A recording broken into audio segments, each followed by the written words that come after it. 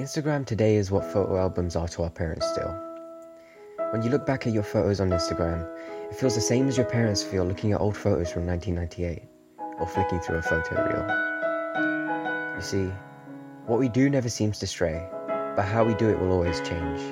If you take a picture on a Polaroid camera, or you take a photo today on your Samsung Galaxy, isn't what you're doing ultimately the same? It's just a photo either way. And we try so hard to avoid becoming our parents, but we realize we failed when we end up living the exact same moments. Even if your life feels like an improvement, even if it feels like you haven't made the exact same movements, ultimately our lives will end up in the exact same conclusion. But even throughout the history of your life, the first time you left home for school, the first time you were called a fool, the first time you chose to break the rules, the last time you had a teenage tantrum, the last time you did something completely random, the last time you ever left on your own, stranded.